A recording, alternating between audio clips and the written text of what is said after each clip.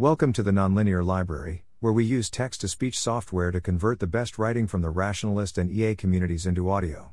This is Self-administered EMDR without a therapist is very useful for a lot of things, published by Anton Rodenhauser on May 25, 2023 on Less Wrong.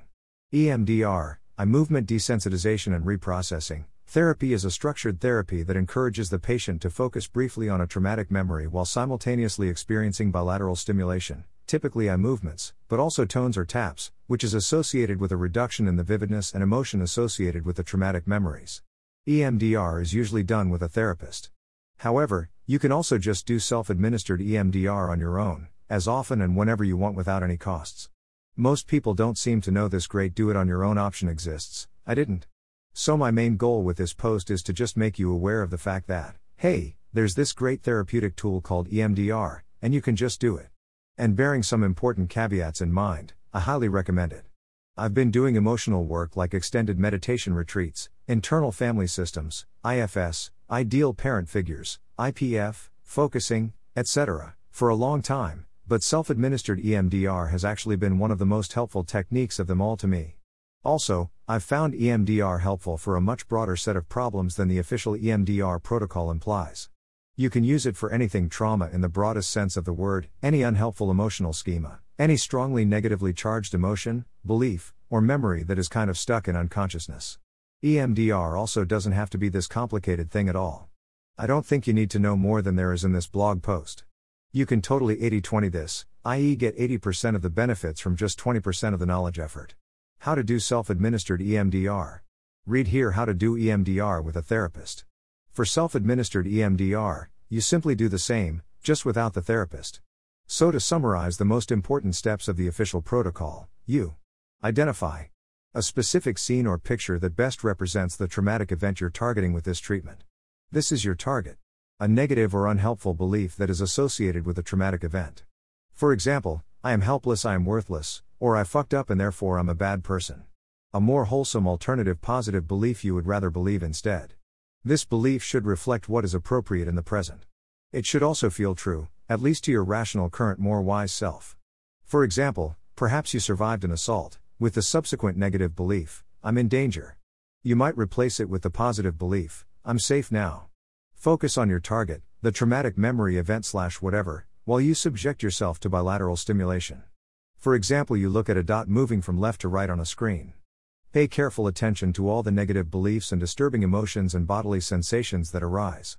Take note of all your reactions to the processing, good, bad, or neutral, and any new insights, associations, or emotions you experience. During this process, you digest or process the feelings, images, and beliefs that occur in relation to the trauma. This step is called desensitization. You do this until the target is no longer emotionally disturbing. Once you've desensitized your target, you can begin the installation step. Again, subject yourself to bilateral stimulation while you focus on your target. But now you also focus on your positive belief and try to override the original negative belief with it. To do this, it might help to alternate between the two beliefs in your mind, but put more emphasis on the positive belief.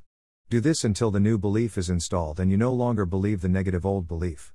Here's what you can do for bilateral stimulation. Look at a dot moving from left to right on a screen.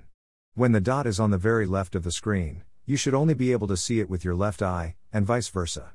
So your screen must be large enough for this, and close enough to your face. There are many EMDR videos for this on YouTube. You can also just wave your own finger in front of your eyes. Listen to sounds, usually clicks, with binaural earphones, such that you can hear some sounds only with your left ear, and others only with your right ear. Usually, there are about 1 to 3 clicks per second in entirely random patterns. Tap yourself on your shoulders or legs in random patterns, using your right hand for your left side and vice versa. Again in random patterns with quick succession, quickly alternate between breathing in either through only your left or your right nostril, making sure you smell something different with each nostril. For example, place an orange to your left and an apple to your right with a barrier in between the two. Just kidding. This wouldn't work. You can also combine some or all of the above stimulations, which is probably a good idea and often done. I have an EMDR software by Silaris that does even more. You see a dot moving in random patterns on a screen, you hear the binaural clicks, and every few seconds, you see one of 3 symbols on the screen, with the instruction being to tap yourself at a different body part depending on the symbol. Additionally, You can also set it up such that you get shown a calculation task every 10 seconds or so with the instruction to say the answer aloud. Also, the ball changes color every few seconds, and you hear a popping sound each time it does so. I think the general idea with EMDR is that you tax your working memory as much as possible such that you can still just barely also focus on your traumatic target and or your positive negative belief, all while activating engaging as many as possible different brain areas and senses. How I do self-administered EMDR. Sometimes I actually follow the official EMDR protocol described above, but most of the time I don't. One big problem, which turns out not to be a big problem, is that I don't really know my traumas. I don't have any obvious ones. Instead, all of the following have worked well for me as targets. Unpleasant felt senses that I get during focusing. I find it to work especially well for stubborn felt senses where I can't get to a felt shift, terminology from focusing. Unpleasant or emotionally charged memories. So not necessarily traumatic ones, just unpleasant ones that trigger something in me. Imagining a triggering scene and using the felt senses that came up with that. For example, imagining failing with something important to me. Or getting socially rejected somehow by someone. Or imagining my parents doing something triggering, annoying/upsetting. Just any emotionally charged mental objects. Sinking feelings in your chest, tensions in your body that are triggered by certain thoughts, etc. There's no limit to what to work with and how creative to be here. Also, most of the time I don't go through the formal steps of identify the target, a negative belief, a positive belief. Instead, my approach is much more just do it on the go, often spontaneously whenever something interesting arises. Example use cases. When I meditate and notice some interesting mental object arising, for example a strong negative emotion, I might spontaneously start tapping myself on my left-right shoulders with my right-left hands. Or I wave my finger in front of my eyes and focus on it for a minute or so while mindfully holding the object in my consciousness. Same when doing focusing or when I get in contact with an exile during internal family systems work. Sometimes I've done IFS work in front of a screen with my EMDR program on and ready, but with my eyes closed, and opening them only when I felt like I needed to do some EMDR. I've also done a lot of EMDR during mindful walks while thinking about emotionally difficult topics. I've even come up with some ecstatic dance, qigong-like dance that I sometimes do when I'm emotionally upset, and that involves taps on my shoulders or legs and focusing on my waving hands in front of my eyes. So really, you can be very creative here. Sometimes I just do EMDR as a type of meditation. So instead of focusing on, for example, my breath, I instead focus on the moving dot on the screen and take that dot as my meditation object. I find that this type of focus on the moving dot meditation has certain advantages, most notably that a moving dot is much easier to focus on than the breath, and I experience much less mind wandering with it. I also find it helpful to follow a guided breathing exercise while subjecting myself to EMDR. I use the app Breath Ball for this, and all it does is play two alternating different sounds, one where I breathe in, and one where breathe out. This way I am less likely to get lost in thought, which you really don't want to happen during EMDR, re-traumatization risk. Also, when I find the upcoming emotions etc. to be too intense, I can just close my eyes, stop EMDR, and I'm immediately left with just the calming guided breathing exercise. Some personal anecdotes.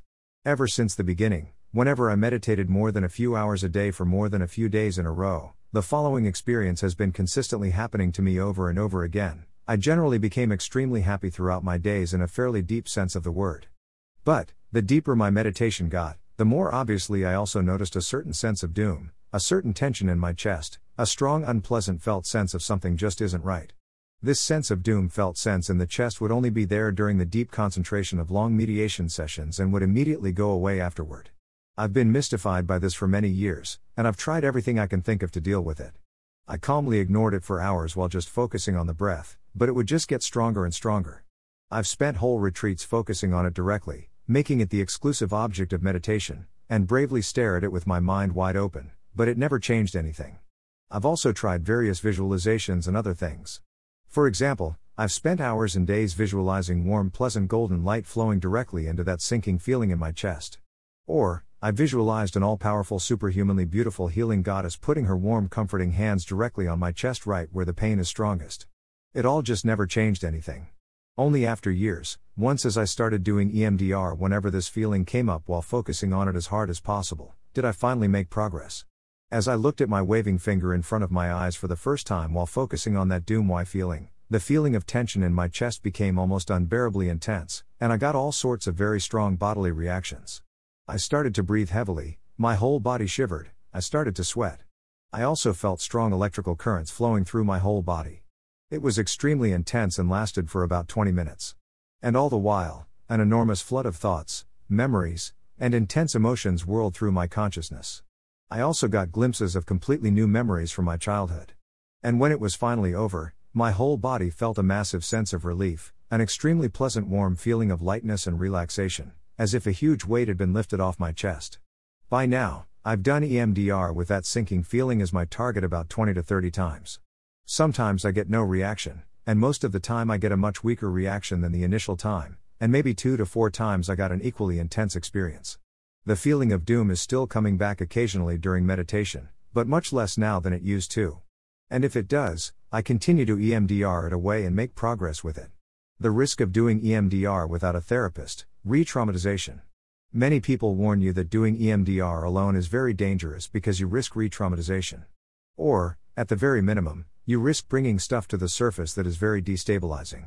I admittedly don't know that much about it, and I'm a bit unsure how to feel about it. Anyway, here's how you minimize the risks of self-administered EMDR. Only do it when you feel pretty good and stable in your life. Ensure there's nothing stressful coming up for the rest of the day or even the next days. EMDR is not a quick fix to immediately relieve depressive feelings, anxiety, etc. It's more something you do when you don't feel acutely bad and want to work on making permanent progress with your emotional issues.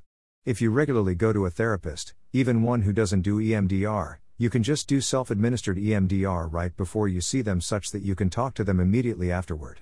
That's what I usually do, and it works great for me. I often start my session with them like, "So I just did EMDR with this thing that always triggers me, and this and that happened." Just because you don't do EMDR with a therapist doesn't mean you can't do it with a good friend or a trusted person. An EMDR trip sitter, so to speak. Someone that you can get a hug from and talk to immediately afterward. For me, my mom is actually such a trusted person, and I did a lot of self-administered EMDR on a vacation with her while she was just sitting next to me, sometimes holding my hand, and hugging me afterward. Know the theory and practical implications of how re-traumatization works. I've written a blog post about just that here. The upshot is, you prevent re-traumatization in the face of overwhelming emotions and memories by staying mindful and keeping in touch with the present moment and sensations, especially body sensations. As long as your mindfulness is strong enough such that you can always do that even when, say, having a panic attack, you are safe. So my personal upshot from this is that I'd only do self-administered EMDR at times when my mindfulness is fairly strong, i.e. at times when I feel well rested and have meditated a fair bit on the same and the previous days. The more you meditate, the less likely you get overwhelmed and re-traumatized. If you do EMDR with a trusted person, you can also just let the person play the role of the therapist and look at their waving finger in front of your eyes rather than, for example, looking at the moving dot on a screen. This has the great advantage that your friend can actually check at all times whether you're still there in the moment and your eyes are still following the finger.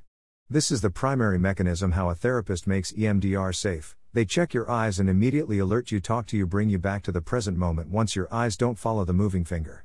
This way it's ensured that you're not lost in thought with whatever comes up during EMDR. In a way, you can think of EMDR as a way of meditation where the other person can check whether you're still on it and not mind wandering. But you don't need a trained therapist for this. Just a friend will do. Finally, if everything fails and you feel like you really did get re-traumatized, you can just skip a night or two of sleep. Really? There are studies that people are way less likely to get PTSD after a traumatic event if they experience substantial sleep deprivation afterward. We know for sure that it works in rats. The idea is that you need sleep to consolidate your memories. If you deprive yourself of that after a traumatic event or re-traumatization, the newly formed bad memories don't consolidate. I really don't want to just skip a night of sleep, and I hope I'll never have to do this. But I find it pretty nice to know that this plan B exists. It gives me the assurance of, well, I don't have to worry that much about re-traumatization because worst case, I just don't sleep for a while, which is extremely annoying but not a catastrophe. My intuitive sense is that the risk of re-traumatization from self-administered EMDR is vastly overblown, and I am personally somewhat annoyed by that because I feel like there's this great tool and almost no one is using it because of this vague fear that something could go wrong. Consider what fate meditation would have if it was discovered only today by some eminent psychology professor at Stanford. My guess is that they would run some studies with this new therapeutic tool called meditation and find it very promising but certainly with some risk. And because the medical system is always way too cautious, we would probably end up in a world where meditation is never done on your own but always only with a trained therapist, and lots of people would warn you that it's very dangerous to do this on your own because it might be destabilizing. And in the end, almost no one would end up with a normal meditation routine. It would only be this somewhat obscure thing mostly done by people with very serious mental health problems in specialized clinics. I feel like that's what happened to self-administered EMDR. That said, you really shouldn't take EMDR lightly. My guess is the risk is somewhat similar to doing a multi-day silent meditation retreat. Even if you have no idea what you're doing going into such a retreat, you're probably fine. Thousands of people do that every year, and only very few of them end up regretting it. But some people do end up regretting it. Even if you know exactly what you're doing, there's still some risk, especially if you ignore the tips above on preventing re-traumatization. But also keep in mind what re-traumatization is not. It's not the process of previously unconscious suppressed beliefs, emotions, or memories now suddenly spooking around in consciousness, causing you to temporarily feel much worse for potentially quite a long time, maybe weeks. This is entirely normal, and in a way, it's actually precisely what you want to happen. Bringing unpleasant suppressed material to the surface just is what needs to happen for emotional healing. But this can be pretty destabilizing temporarily and may even feel like you've re-traumatized yourself. Thanks for listening. To help us out with the Nonlinear Library or to learn more, please visit nonlinear.org.